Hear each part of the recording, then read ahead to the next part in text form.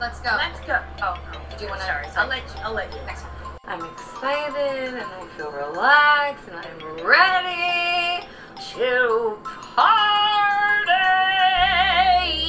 Let's say sorry. You don't need to do that. You don't need to apologize. It's a fucked up female habit. You don't need to be sorry for anything ever. Can you guess what every woman's worst nightmare is? I don't have razor juice! I have nothing to prove to you. When I'm good, I'm very good. But when I'm bad, I'm better. I say when it comes to stardom and Lauren, there are no accidents. Hi, Karen Peterson. Hello, everybody, and welcome to episode 186 of Citizen Dame, the podcast where we have lots of thoughts, and most of them are good, and people should listen to us. I'm Karen Peterson. Why are you laughing? It's true. I love the opening introductions of this podcast. Like, we're just like, we like things sometimes, and a lot of the time we don't. But in this case, we're very smart and wise. And We are, you should yeah. listen to me, but you should also listen to my awesome co-host, Lauren Humphries Brooks. Hi. Hi. How are you? I'm good. Trying to keep warm, and it is currently like -9 outside, so that's fun. That is a temperature that should not exist where humans live. Well, and it's like, oh, the high today is going to be 6, and the low is going to be 0, but it's going to feel more like -15. Yeah. Gotta love that wind chill. Oh, God, yes, the Northeast. I really in the don't winter. miss it. I don't miss it at all. And yes, I paid my dues. I lived in Quebec. Yeah. So, yeah. See, I always think of you as being like, oh no, you're like this warm weather person who, has never seen snow, but I always forget that, like, you actually have. I and have. experienced cold weather. I have shoveled far too many driveways. That's why I live in California again. I got to a point where I was like, I'm never doing another winter. I refuse. Like, I don't mind visiting the snow, but I am not gonna live in it anymore. I'm not doing it.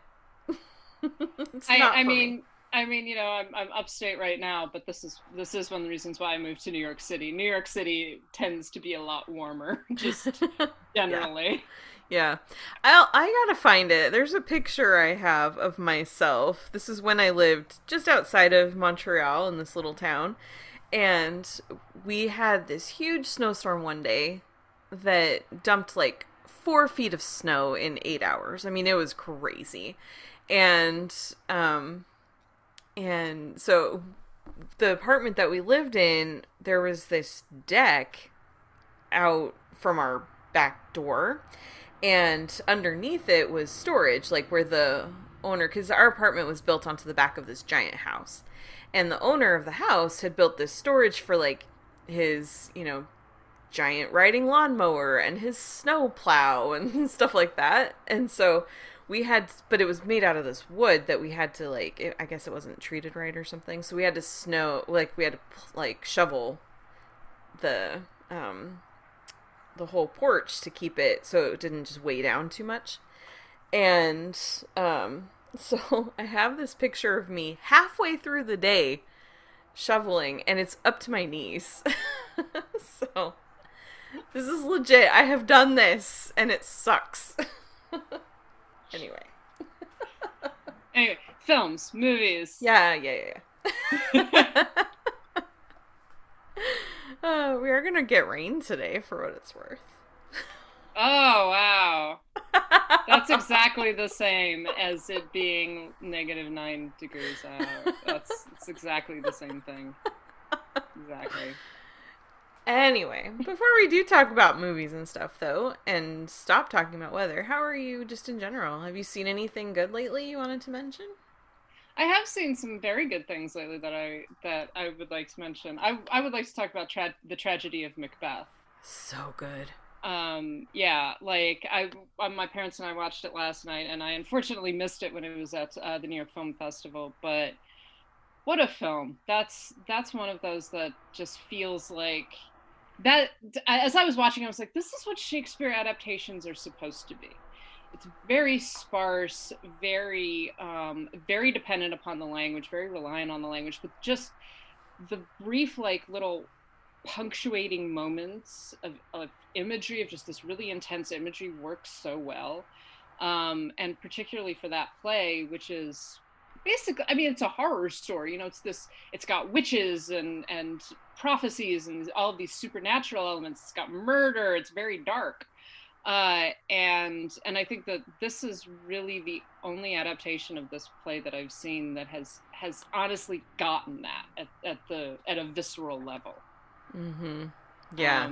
Yeah, it was a fantastic film, so well acted. Frances McDormand is a great Lady Macbeth. So good. Catherine Hunter is incredible as the yes. witches. Yeah.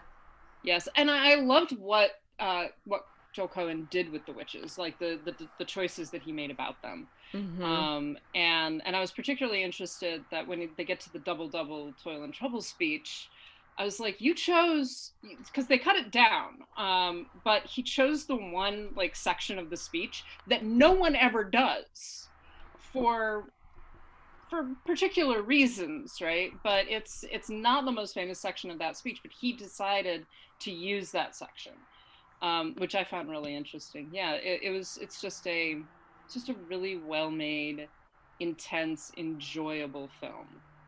Yeah, I'm so glad you liked it, because I saw it, and when I first heard Joel Cohen was doing it, I was like, all right. We've had a million adaptations of Shakespeare, and a million adaptations specifically of Macbeth, and a couple of them have come out just in the last few years. There was one with Michael Fassbender. Yeah. There was the Lady Macbeth adaptation with Florence Pugh a couple years ago, and I'm just like, I'm tired of just people making the same story over and over again and basically not doing much different with it.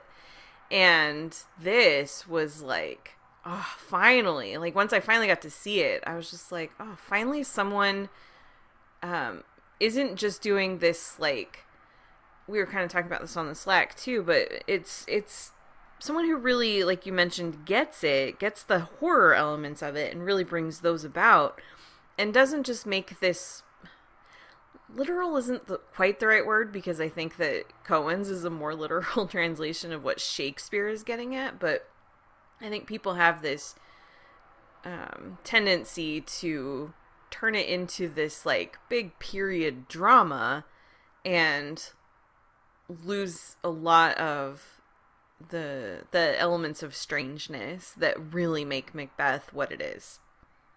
Yeah, exactly. This, I think, as you mentioned, the sparseness of the set design and the use, and also just the use of close-ups. Like I say, there's so much reliance on the language, and honestly, a lot of contemporary Shakespeare adaptations almost work to obscure the language. It's just like, we're gonna do all of these different flashy things. You know, I know that a lot of people like it. I really hate the Baz Luhrmann Romeo and Juliet, but I dislike a lot of contemporary Shakespeare adaptations because of that. Because it feels like the filmmaker or the scriptwriter doesn't trust their actors and doesn't trust the audience to understand what's being said. So they have to do all these kind of flashy things that work to actually obscure the fact that this is Shakespeare. And at the end of the day, you know, Shakespeare is the brilliance of Shakespeare is the language, and is his insight into human psychology, into you know, and in the case of Macbeth, to the horror of humanity. And so obscuring that doesn't make any sense. But this one actually was just like, no, we're going to show you, we're going to let these people talk, basically. And then, like I say, that using that sparseness of the set design, and also the use of basically expressionist techniques throughout the film to kind of emphasize this. It doesn't feel like it's taking place in the real world. Right. You know, it's not, they refer to Scotland. At one point they begin talking about Scotland and everything. It's just like, is this really Scotland? Like, this isn't anything. Although there is one shot, I think, of Lady Macbeth standing on the edge of a cliff. And I was just like, see, this is what happens when you live in the Highlands for too long. Like, this is it. You stand on a cliff and you just go insane. I mean, yeah, that makes sense. So, The Tragedy of Macbeth is available on Apple TV Plus if you have a subscription to that. And it's one of those things, like, if you don't have a subscription, sign up for a free trial, watch this, binge watch Ted Lasso, and there's a couple other things on there that are good, and then you cancel your subscription or pay for 1 month and, you know, watch as much as you can in a month and then go on to other things. It's fine. Yeah. This is worth it. It's only $5 for a month, so yeah. And I was so happy. It's an hour and 45 minutes. Yes, yeah. It like and that does mean that he cuts out pieces of the play, definitely. But it's an hour and 45 minutes. I was like, thank you, Jesus. I do not want like a 2.5-hour Shakespeare adaptation again. Yeah, it would have been too much. Yeah. And what we have here is so good and so rich that you don't even miss the stuff that's not there. So there's just so much to feast on, and it's great. And now, after having seen this, what I personally would really love to see Joel Coen do next is a really good dramatization of the Elmo versus Rocco fight.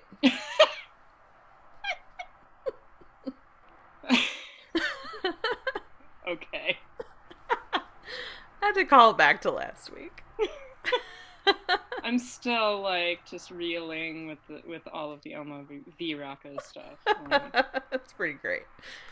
Anyway, well, I think the tragedy of Macbeth is not necessarily exactly what we're getting at with the bulk of today's episode, but I think it is an interesting segue because what we want to talk about is morality in film, and not just, I don't know, there's a lot of ways that can be defined, but this is something that we've been talking about for the last, well, feels like you and I have been talking about this forever, but especially recently this has come up a lot about film and whether filmmakers should be depicting only moral characters and moral stories, you know, and so I think that's a lot, there's a lot right there that we can talk about. So Lauren, why don't you just start off by kind of breaking down the topic better than I am doing right now, and then we'll talk about some specific films and some other issues with it.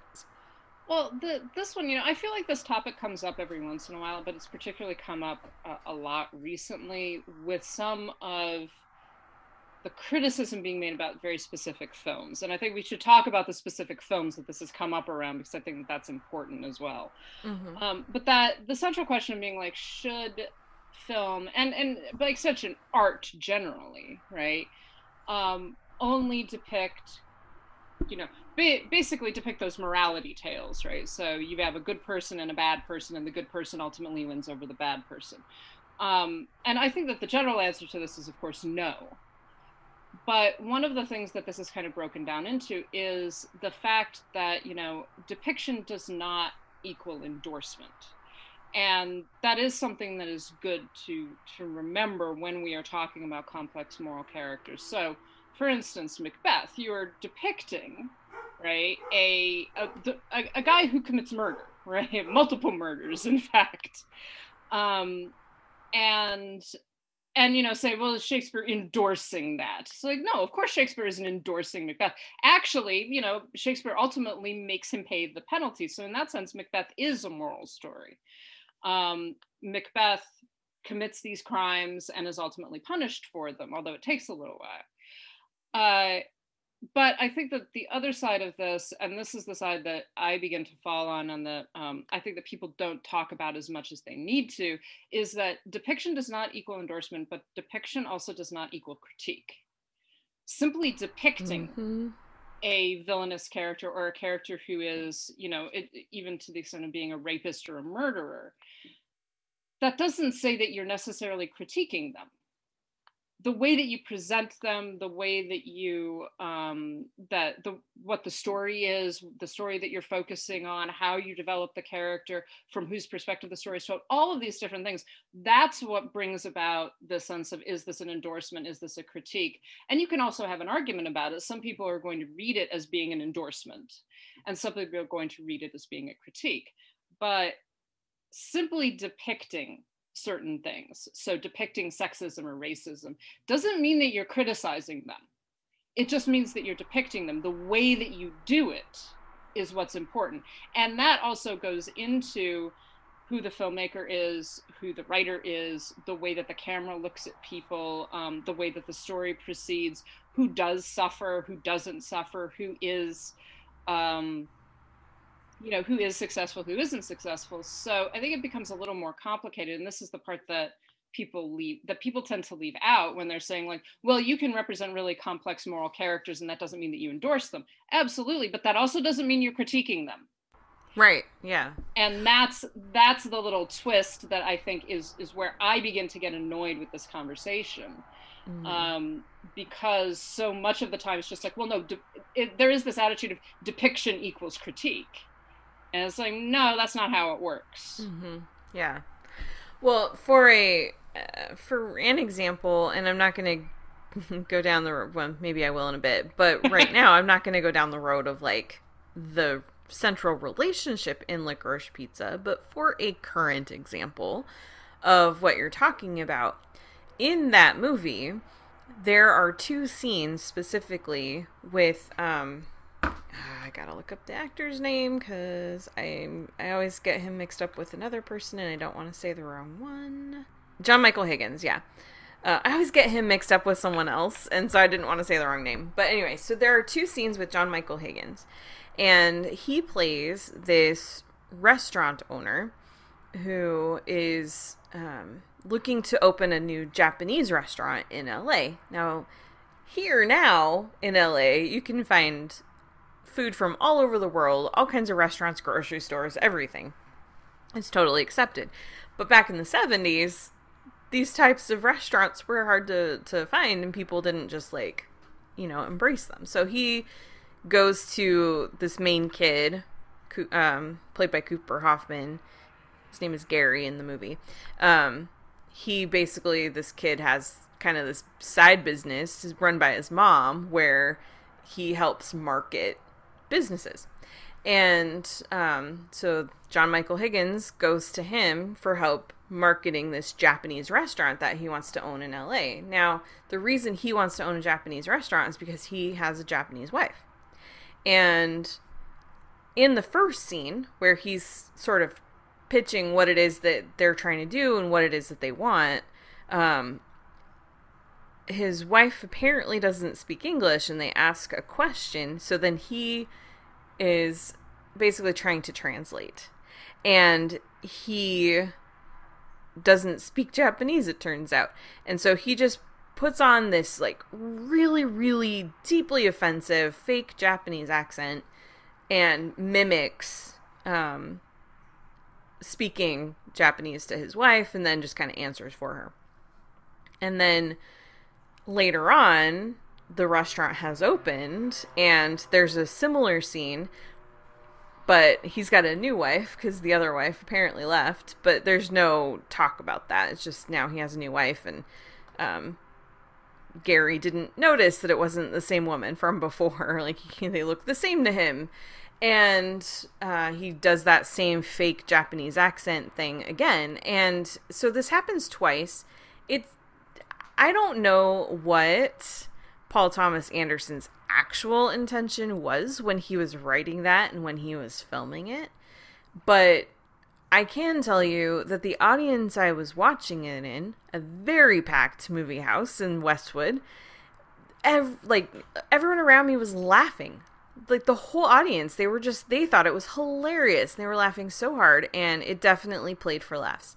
And I'm sitting there watching this scene going, what the fuck is happening? Because there's no critique of the racism that is on display, and everyone's just laughing about oh, how funny, weren't the 70s so quaint and racist?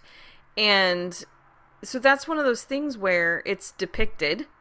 It's not necessarily endorsing that this was okay, but it definitely does not call it out. Well, and this has been picked up, I know, by a number of Asian critics who have who've talked about this representation and how bothered they are by it. And this includes people who like the movie otherwise, but are just really troubled by this representation. But yeah, that's exactly the point, that depicting, so being like, oh, this, you know, your intention might be, oh, this stupid white guy who, you know, that kind of the stereotype of the white man who gets a Japanese or generally an Asian wife, right, quotation marks, and is actually really racist, and all of those kind of stereotypes that surround that, that can be played as like, oh, we're mocking the white guy, right? But you have to show that you're mocking him in some way. It can't just be depicting it. Right. It's like, yes, isn't this funny? It's just like, no, it's not. Exactly. It's not. And it is this, like, it is almost hearkening back to, you know, the real racism in the 1970s and in 1970s films, where you have those sorts of characters who are being played for laughs. But that doesn't make them okay. Right. Right. Exactly. And yeah, so it isn't just about representation, as we're saying. It's not just about what you show on the screen. It's a matter of how you show it. Mm-hmm. And well, and I would say, yeah, and I would say on top of that too, it also doesn't matter what your intention was. What matters is how you show it and how it comes across. Because you could have the best of intentions, and I'm trying right now to think of a good example of that, but like, you can have the best of intentions. You know, actually, I would say one might be The Last Duel, where I don't think that Ridley Scott was in any way trying to endorse rape, or misogyny or any of that. And I think that there are sections of The Last Duel that make it pretty clear that he's not. He's making this movie because he wants to, you know, call that out. I don't know why 13th century France is relevant to now, but other than the fact that things haven't changed as much as they should have in the last, 900 years. But I think that his intention was to show this is wrong, this shouldn't happen, believe women. But what actually comes across then is an actual violent, fetishized in some ways, rape scene.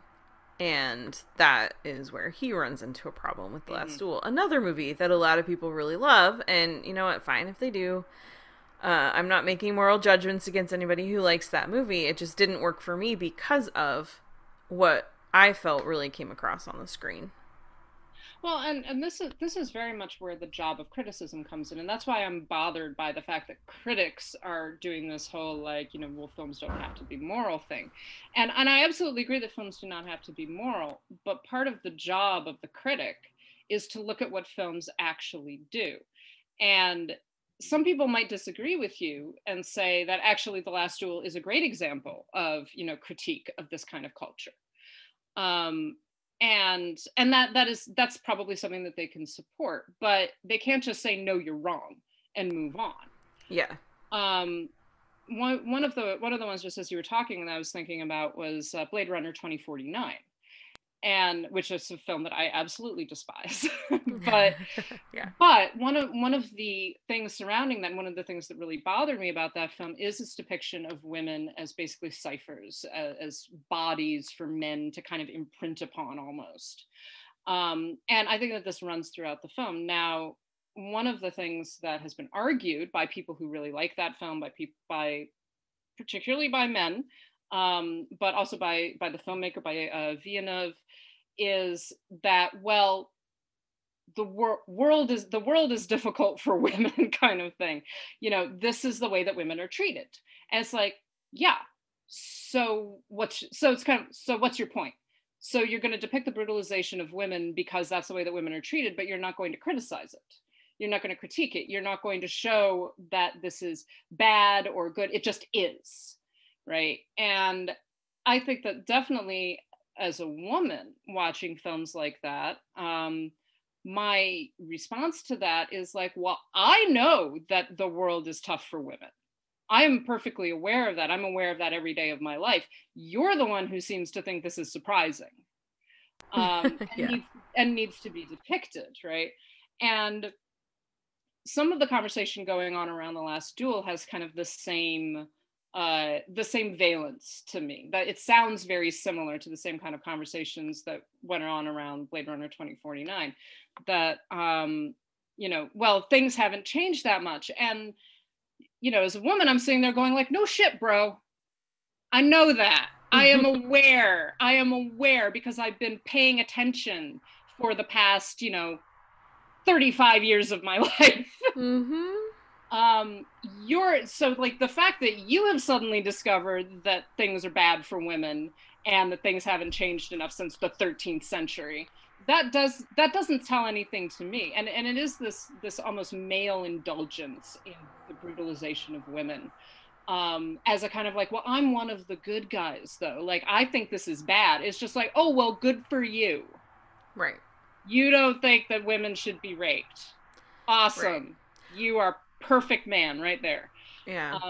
Wow, groundbreaking. Good job. Yeah, exactly. Well, and this kind of brings up one of the things that that I was thinking about in terms of this, because there's then this conversation that got going around censoring films, right? So if we're going to say that films have to be moral, films can only depict moral events, moral characters, etc., well, then we're getting into censorship. It's like, well, first of all, we have censorship already. Like, censorship exists. Yeah. One of the things that... Before we jump into that, I just wanted to back up just a little bit, because I was thinking just now about another conversation I had a couple years ago, just more to your point about like, oh, good job, Ben, you figuring this out, but then what they feel like they need to show on screen in order to help make these points. I was just thinking about when I talked to the writer / executive producer for Bombshell, which was the Fox News Megyn Kelly movie with Charlize Theron, and who else was even in that? Margot Robbie. Was Nicole Kidman in that too, I think? I think so. Yeah. I never saw it, honestly. Yeah, well, don't. But I remember I was talking to the writer, and he was explaining, like, I asked him, like, where this story, why he wanted to write this story, and so he starts explaining to me that, like, right around the time that this whole Roger Ailes thing had broken, he was riding on a train, and his stop was like the last stop or the second to last stop or something. He was close to the end of the line, and so by the time they were getting toward his stop, there was just him and 2 other people on the train, in his car, and both of them were women. One was this like older lady, and the other was young, and they were getting off at the same stop. And so she gets off the train and she just books it to her car, and he's thinking like, well, what, is she afraid of me? I wouldn't do anything. And then he realized, like, then he's thinking about the Roger Ailes thing, and all of a sudden it clicks for him that, like, women don't know that men are safe. And I'm just like, wow, striking revelation for you, dude. Like, good job. It does. Yeah, exactly. I mean, it does. I feel like we keep on talking about this because it keeps on coming up, where it's like men suddenly discover that like, and I've had chats, with perfectly nice, good, decent men that I consider to be very good allies. And it's just like, do you know what we go through? Do you know how afraid women are so much of the time?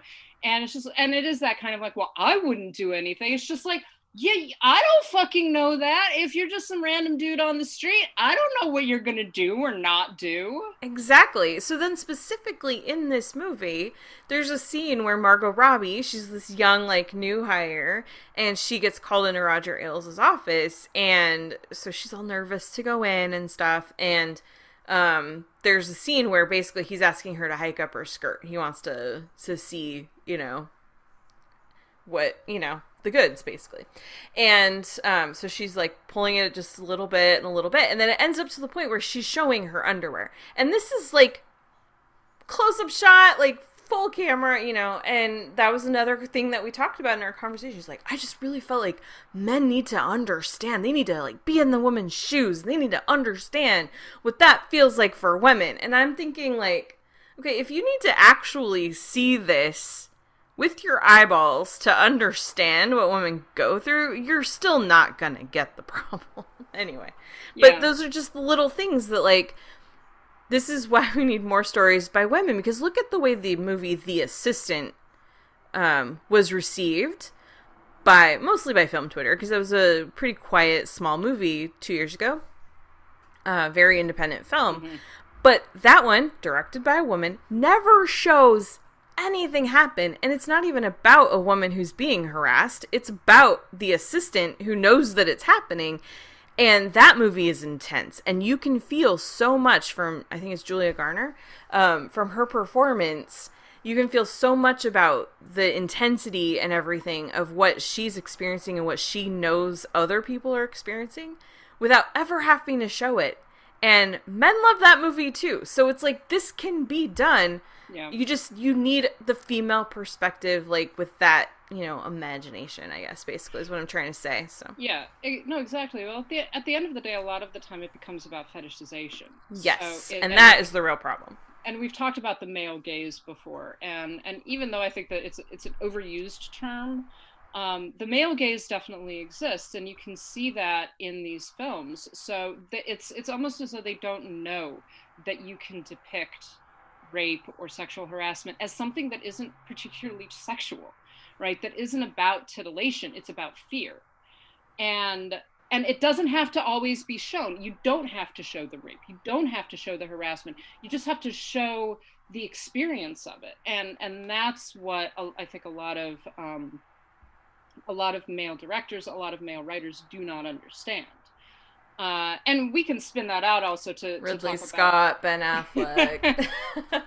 we can spin that out also to talk about race, to talk about gender generally, to talk about sexuality, all of those different things, that at a certain point it has to become about who is doing the depicting, not just what is being depicted. A good example of this that I was just thinking about the other day, because I was watching the folk horror documentary on Shudder, was Witchfinder General. And this is true for a lot of horror films. Horror films generally do not endorse the perspective of the murderer, right? It's not a the horror film is not, yay, murdering is fun, generally. Sometimes it is, but generally the conclusion very often is not that the killer is awesome and we love him, but the killer gets caught in the end.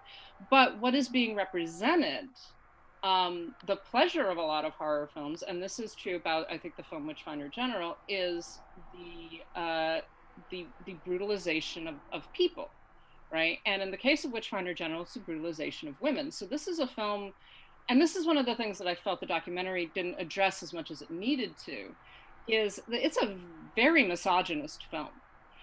Even though this is a film that ultimately comes down on, witch hunting is bad, and killing and burning women at the stake is bad, it still indulges in the violence and violation of women to such a degree that it feels like it's moral only in the sense that it comes to the conclusion that, okay, we're going to eliminate the bad guy, basically, but we're secretly going to enjoy all of the things that he does. And that's what the film depicts. So this issue of who is doing the representing, this is a film that is written by a man, directed by a man. Who is doing the representing is very, very important. So it isn't just about what is being represented, but the perspective that is being taken on what is being represented. This actually comes back to what I was initially leading into earlier, and which is that issue of this rallying cry that movies need not be moral. So what is morality? Morality is determined by the society that surrounds it, but morality in an individual film is determined by the filmmaker. And is determined by the filmmaker, the writer, and then it is ultimately determined by the viewer. Because so my response to Witchfinder General is that this is really misogynist, that this is it's very troubling, right, at the very least. That might not be someone else's experience of it. So what I consider to be the immorality at some level of Witchfinder General, because of its misogyny, someone else might not look at it that way at all. But at the end of the day, it is about who is doing the representation and also what is being allowed to be represented. So I mentioned the other day that the production code really kind of coalesced around this concept of a total social morality clause almost. That this is the way that human beings are supposed to behave. So we have to punish the bad guys at the end.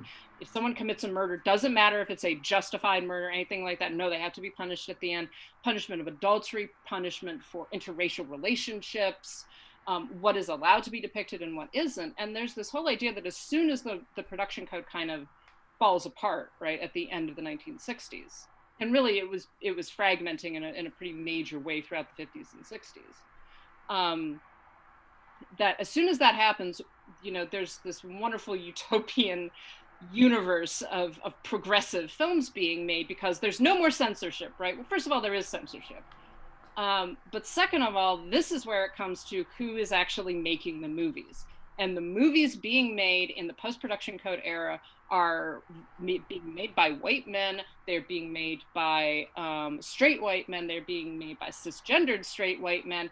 And you're going into a very conservative period, at least in terms of American filmmaking, so that you show representations of extreme violence and extreme sexuality, use of pornographic techniques pulled out of pornography, literally. And ultimately, who is making those films is way more important than whether or not those films should be considered moral or immoral. Do you have any examples?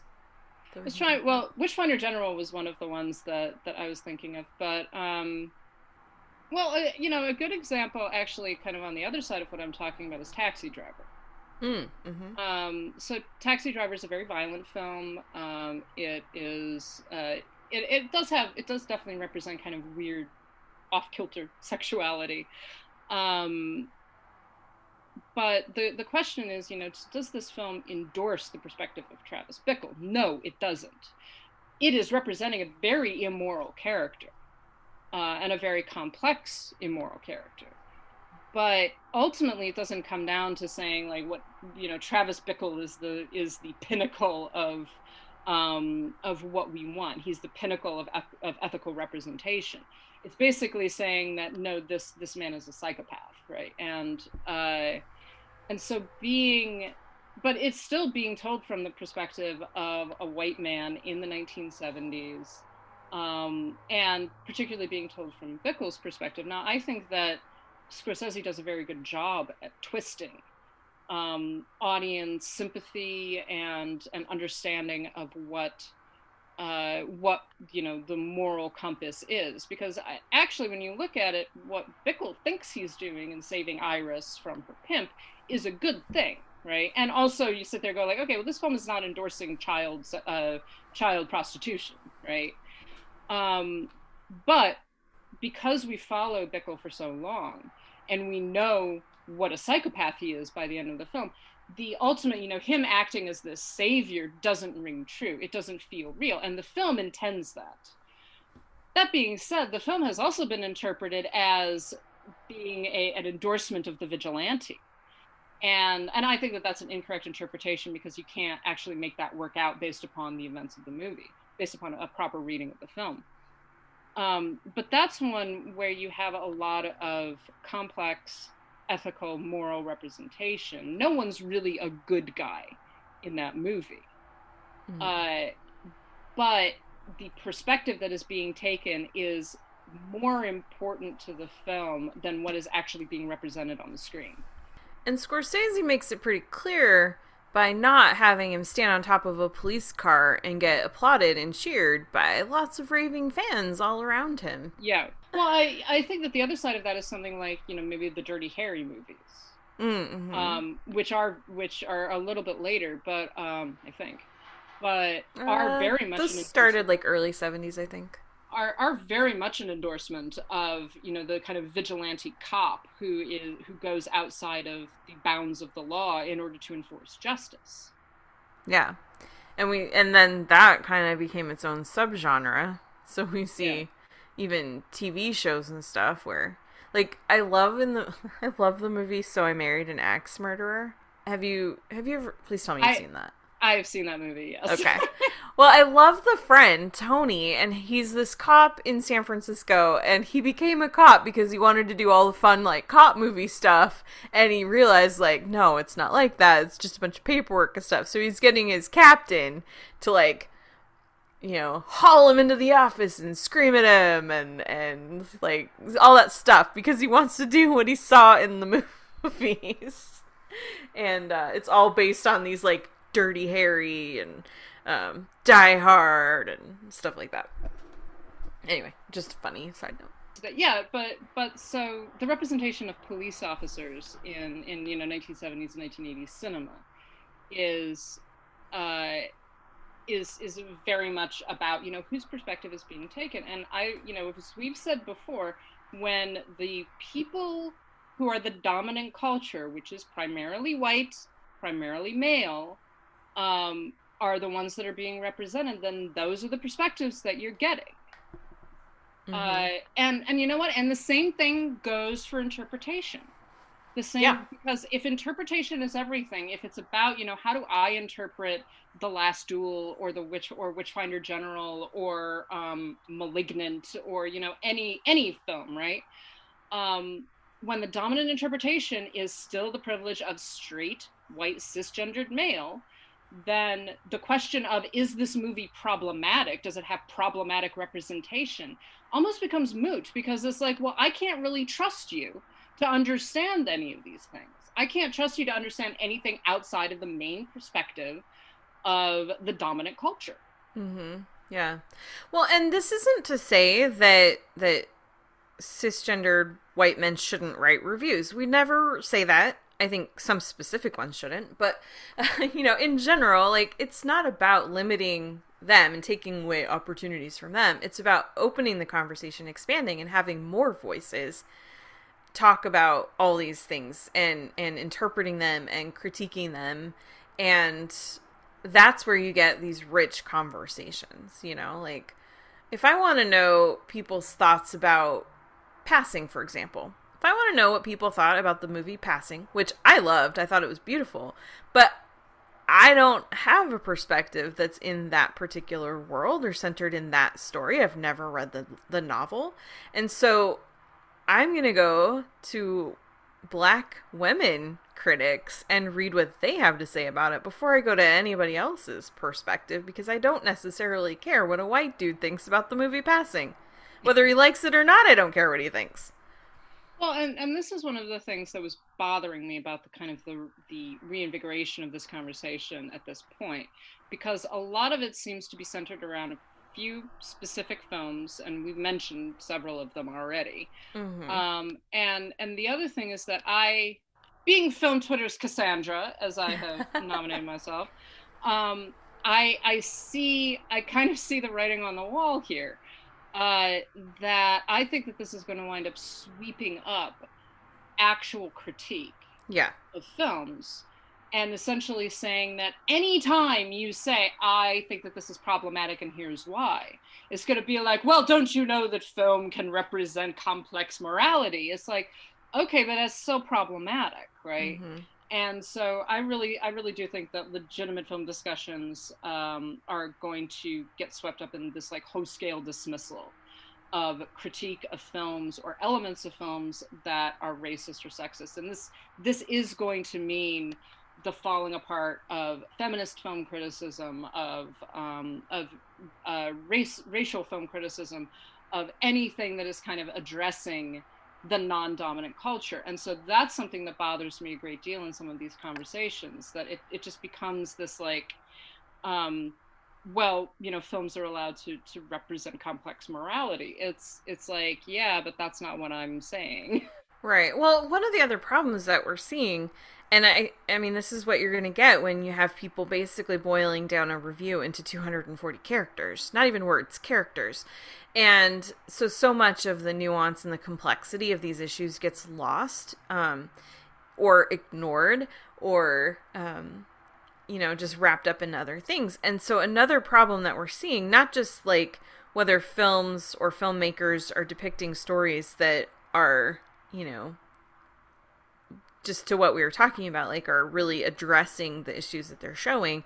But the other thing that we're seeing is this sort of tendency that people are starting to have now, where there's this, and probably not just now, it's probably been happening for a long time, but this tendency to dismiss films that have a problematic element to it. And for example, like, I've talked about Licorice Pizza. I wrote about Licorice Pizza. I don't like the racism in it. I actually hate the racism in it. That's not why I don't like the movie. I don't like the central relationship and the weird age difference, not because it's 10 years and she's older, but because he's an actual child. But that's also not the only reason I don't like that movie. I didn't like it because I thought it was boring. I didn't like it. And I can get into more specifics of why. But because I brought up the racism and the age problem, that becomes the assumption that, like, oh, I don't like this movie because of these two things. And those are part of it, but that's not the whole story. And so then it's this assumption that I'm dismissing the movie because of these two particular elements of it, which is not the case. And we see so many times where, like, someone will, like, I've seen people refuse to watch a movie because a dog dies off camera. Like, which, yeah, I don't like it when the dog dies either. I'm so grateful for the website doesthedogdie.com. But like, people will reject an entire film because of one element of it that may or may not have to do with, like, a larger part of the plot. But that's the other side of it. Like, they expect films to be completely in line 100% with their moral lines. Yeah, and I think that part of the role of the critic in all of this is to actually critique, right? Mm-hmm. To say that, this is an issue, this is good, this is bad, I like this, I don't like that. This is how, this kind of operates. I mean, one of the things that always surprises me about this is that I watch all kinds of films that have all sorts of elements that I don't like. I have talked about my enjoyment of Giallo films. Yeah. Those films have all kinds of problems that I recognize, right? Mm-hmm. That I'm not sitting there going, like, no, this is perfectly moral in every possible way. It's like, no, there's lots of stuff that I don't like about them, but there are other things that I do. And so I appreciate the things that I like, and I kind of, critique, or sometimes simply, just almost ignore the parts that I don't, right? Because that's part of my enjoyment of the film. That's not saying that I endorse them as, pinnacles of moral cinema or anything like that, but that's the way we need to be able to watch films. Almost every film you can name is problematic in some way. Exactly. Partially because almost every film you can name has been produced in an extremely patriarchal culture, right? Yeah. A problematic culture, a racist culture, a colonialist culture. Right. And so a lot of films have those elements in them, and we almost can't escape from them. Mm-hmm. Yeah. We definitely have to critique them. We definitely have to deal with those things. But we also should not let that equal a moral judgment of the film itself. Exactly. And so there are a lot of different places that this has to go to. So I mean, I grew up in the 1980s. I grew up on a steady diet of problematic movies, and some of which I still love and are still some of my favorites. I have watched The Breakfast Club a million times. There are so many problems with that movie. I still love it, and I'm not gonna apologize for it. Like, there are just lots of those, and that's okay. Exactly, yeah, and we've talked about problematic films, and I've said, it's just like, bro, my favorite director is Hitchcock. I'm gonna have a conversation about this, and I always find it very funny that whenever I, like, have a feminist critique or, like, say something about a film on Twitter, someone's always like, oh, but you like Polanski. Yeah, it's just like, you like Hitchcock, you like Polanski. It's just like, bro, let me tell you something about the things that I've said and written about these directors. Mm-hmm. Like, yes, I absolutely do enjoy Alfred Hitchcock's Psycho. I am not going to defend certain things that Alfred Hitchcock did in his personal life, nor am I going to defend some of the things that he depicted on screen. But that's part of the enjoyment, is actually talking about those things. And it's not destroying my love for those films necessarily. But it is definitely dealing with the fact that there's a lot of problematic shit. Yeah. And that's something that we're going to have to address and that we're going to have to deal with. And that you have to. You have to. Otherwise, yeah, there is no, there's nothing that you're going to be able to enjoy. Yeah, exactly. But I think to bring it back around, and as we kind of close out this conversation, which I think has been really good, but I think what it really comes down to is when we're looking at a film, and this is whether you are a critic and are actually writing long form critiques of a film, whether you're part of Film Twitter and you're just tweeting about your thoughts, or whether you're a casual viewer who just likes to watch movies. For every person, the experience of watching any film is going to be different, and like you said earlier, the morality of a film is dependent on the filmmaker and the text of the film, but also on the individual viewer. Like, we can individually decide what is acceptable to us and what is not, and on the culture. I was just gonna say, on the culture that is experiencing it. So something that was made in 1920 has a very different valence to us now than it did in 1920. Yeah, exactly. And part of that, when we watch those things, we need to keep that perspective, but that also doesn't mean that, oh, well, it was a product of its time. We have to just accept it for what it is because of when it came. I mean, look, Betty White was a product of her time too, and she was so anti-racist. Like, it's amazing, you know? But anyway, I think that for anybody, when you sit down to watch film, when you sit down to watch television, it's good practice, and it's good to remind yourself that just, you don't have to just accept what's on screen. And, like, there's so many different filters, I guess, and so many different ways that we can watch it. And so if you're really wanting to think about what you're seeing, really look at not just what is, you know, the actual text, like what I'm seeing on the screen, what words I'm hearing being spoken, but really thinking about the intention behind that scene, how it comes across in the reaction of the people around you. For example, like I was mentioning with Licorice Pizza, where everyone around me was laughing at certain parts that I did not find funny at all. And so I think that when we consider all of those things, it can really help us have a better understanding of what a film is trying to do versus what it is doing. And then that ultimately can help us understand our own reactions to those things as well. Yes, I absolutely agree. Well, do you have any final thoughts? I think my final thoughts, I'm sitting here actually looking at the cover of the Malignant Blu-ray. Yes. And I'm just like, well, you know what? I do not endorse, like, you know, violent murder, but I do enjoy this movie, so. Perfect example. I'm going to go watch Scream today because I finally get to, because I don't have COVID. And I'm going to enjoy watching a bunch of teenagers get killed. Doesn't mean I want teenagers to get killed. It's just, you know, I enjoy those movies, and it's okay. Oh, one of the other things I did want to say is that it's also within the right. This is something that bothered me specifically about this conversation on Twitter a couple weeks ago. People have the right to choose not to watch a movie because of its subject matter.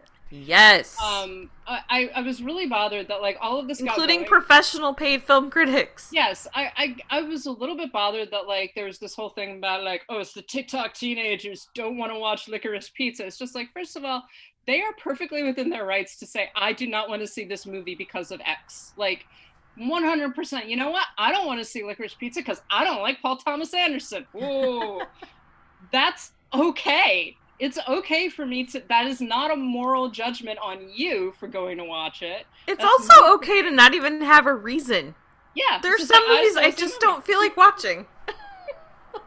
I would prefer not to see this movie. How dare you judge me? It's like, no, I don't want to see the movie. Yeah, like, and it's not a moral failing because someone just doesn't want to watch something.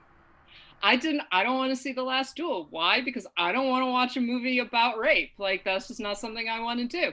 It's fine if you want to watch that, but I don't want to. I do find it a little weird how hard people are standing for these movies, though.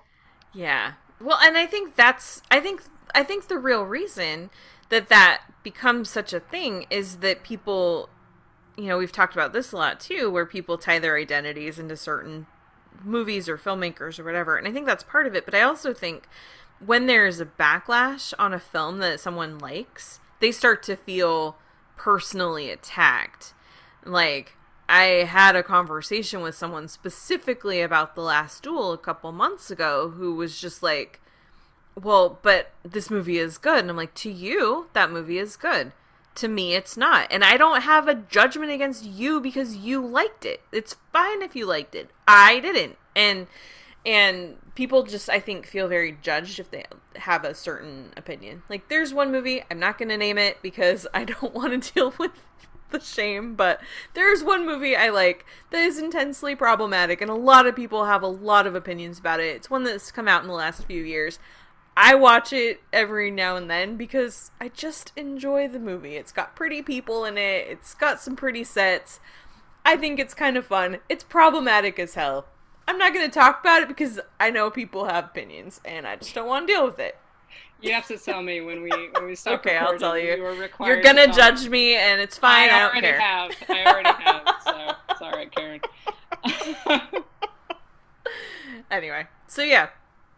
But I think that's the real problem too, or one of the problems is that people get so wrapped up in feeling judged for liking or not liking a film that they dig their heels in deeper. And then it becomes, like, this part of their, like, they go on the attack. Like, they can't just accept that people have different opinions, I guess, is what I'm trying to say. Yeah, and it then feeds into that sense of, like, everything either, it's kind of like, it's apocalypse or nirvana kind of thing. It's either one or the other. It's either good or bad. Mm-hmm. And there is some, you know, objective way of determining that at some level, so that whenever you see a critique of a film that maybe you like, and, you know, you can agree or disagree with the critique, but you immediately respond to being like, how dare you assault me with, you know, how dare you accuse me of being sexist or being racist or something like that. It's like, well, I'm not accusing you of being sexist or racist unless the reason why you like this film is because it's racist. Exactly. Then there's a problem. If what you are enjoying is racism, then yes, I would say that you're racist. But if what you're enjoying is something else, then no. And part of being able to enjoy films is being able to understand them from a critical perspective, and to understand that they're not perfect. Mm-hmm. And that they're like you're saying, there are problematic films that we absolutely love, but we have to know that they're problematic. We can't decide that they're magically not because we like them. Exactly. Are there any, as we end every episode, we want people to watch more movies. Are there any specific ones that you would recommend this week? I just kind of tossed that on you because I don't have any either. You would have to ask me that. God damn it, Karen. Sorry. Definitely Tragedy of Macbeth. I do think that's one that's very worth seeing. I actually recently saw a movie that I've been wanting to see. It's on the Criterion channel. It's called Crime Wave. And it is a really interesting, in terms of this morality, right? It's about a sort of paroled criminal who has gotten married and kind of settled down, and he winds up getting involved with a couple of men who he used to be in prison with. And it's basically how he sort of gets railroaded both by them and by the cops into becoming a criminal again. And it's a very intense film. It's very well made. It's directed by Andre de Toth, who did a lot of kind of very sparse, intense film noirs and some kind of noirish westerns. And it's surprisingly topical. Again, it's this issue of, once a criminal, always a criminal kind of attitude that not just the criminals take, but the cops take. And so that's on Criterion Channel right now. It's just an interesting film. It's very short. It's like an hour and 15 minutes. And I would encourage people to check it out because it does a lot of things that I didn't expect from a film from like the mid 1950s. Nice. If people are comfortable going to the theater, and no judgment if you're not, I really recommend Guillermo del Toro's Nightmare Alley. I want to see it. I know I want you to see it so bad. But man, talk about a morally complex movie. It's and I mean, it definitely shares the story with the original 1947 film with Tyrone Power. They're both adapted from the same book. It delves more into the complexity of Stanton. It really gets more into why he is the way that he is, why he makes the choices that he makes, the fallout of some of the choices that he makes. It's grittier, it's more violent, because it's, you know, made in 2021 and not 1946. But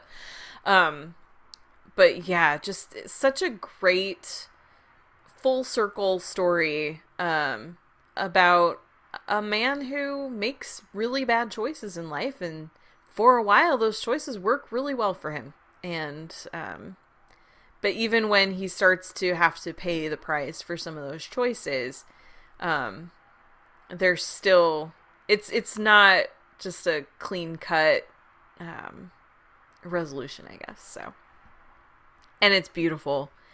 Such a beautiful, beautiful movie. So yeah, I love it. I cannot wait for you to see it. I am like begging them to just release. I am willing to pay the $20 for, like, you know, in early release or whatever. I am absolutely willing to do that because I really want to see this movie, but I'm not going to movie theaters.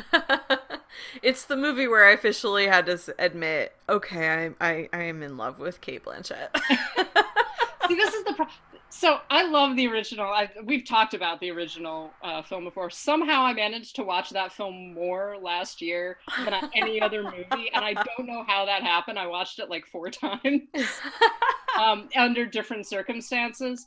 Love it. I am so excited to see Cate Blanchett in that role. It's specifically that role, too. It's so weird because it's like it was written for her, even though the book was written 70 years ago. I don't know how it worked out, but it did. She is immortal. That's the only explanation. She looked at us just like, yes, the character that was inspired by me. Great. Yep.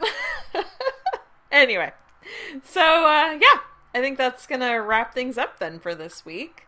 As always, watch more movies, and you're gonna be able to do that with us one of these days because we are gonna do another watch party. I don't know when, but we are.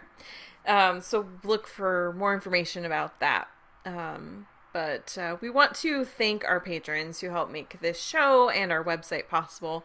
That list includes Adriana, Ali, Connor, Heather, James, Kathleen, Carriata, Mason, Matt, Michelle, Monty, Nanita, Robert, Steve, Sharon, Tao, and Will. Thank you all so much for your support. To join their number, you can go to patreon.com/citizendame and sign up as a patron. We have 3 different levels. You get different stuff, including early access to our episodes, bonus episodes, which we do have one coming this month on Matrix Resurrections. Look for that very, very soon. And like we've mentioned, we're working on some redesign stuff. So once we get that done, there's going to be some stuff coming in the mail to our patrons as well. Some thank you gifts and fun stuff like that. We do have a Zazzle store. Nothing's changed on that either, but if you haven't been there, zazzle.com/citizendame. And if you just want to throw a couple dollars our way, co-fi.com/citizendame. And all of the money that comes in goes to support, you know, things like hosting and stuff like that for the website, and, you know, basic expenses. So we appreciate everybody who helps us out. If you'd like to go to our website and see our reviews for stuff, lots of things come in there. We are starting up the Citizen Dame 5 again. So go to citizendamepod.com for that. If you want to contact us, we're at citizendamepod@gmail.com. And if you want to find us on social media, we're at Twitter and Instagram at citizendamepod and Letterboxd at citizendame. You can also find us individually. Lauren, where are you? I am on Twitter, Instagram, and Letterboxd at LHBusiness. And I am on Twitter, Instagram, and Letterboxd at Karen M. Peterson. Thank you so much for joining us once again, and have a great day. Bye.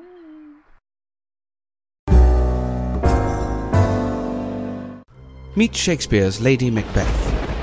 Her husband is about to kill the king. The guilt from this crime will lead to her insanity and eventual death. She could have avoided this fate if she had a sassy gay friend. What hath quenched them hath given me fire. Hark, peace. It was the owl that shrieked. No, it was the gay. And guess what he shrieked? What are you doing? Macbeth is going to be king. He heard it from the 3 witches this morning. Okay, first of all, stop getting your political news from crazy old women who live in the bushes. Second of all, maybe he'll die of natural causes. Slow down, Lady Macbeth. Slow down. Well, how long am I supposed to wait? Longer than 12 hours. But I need to be queen! Of Scotland?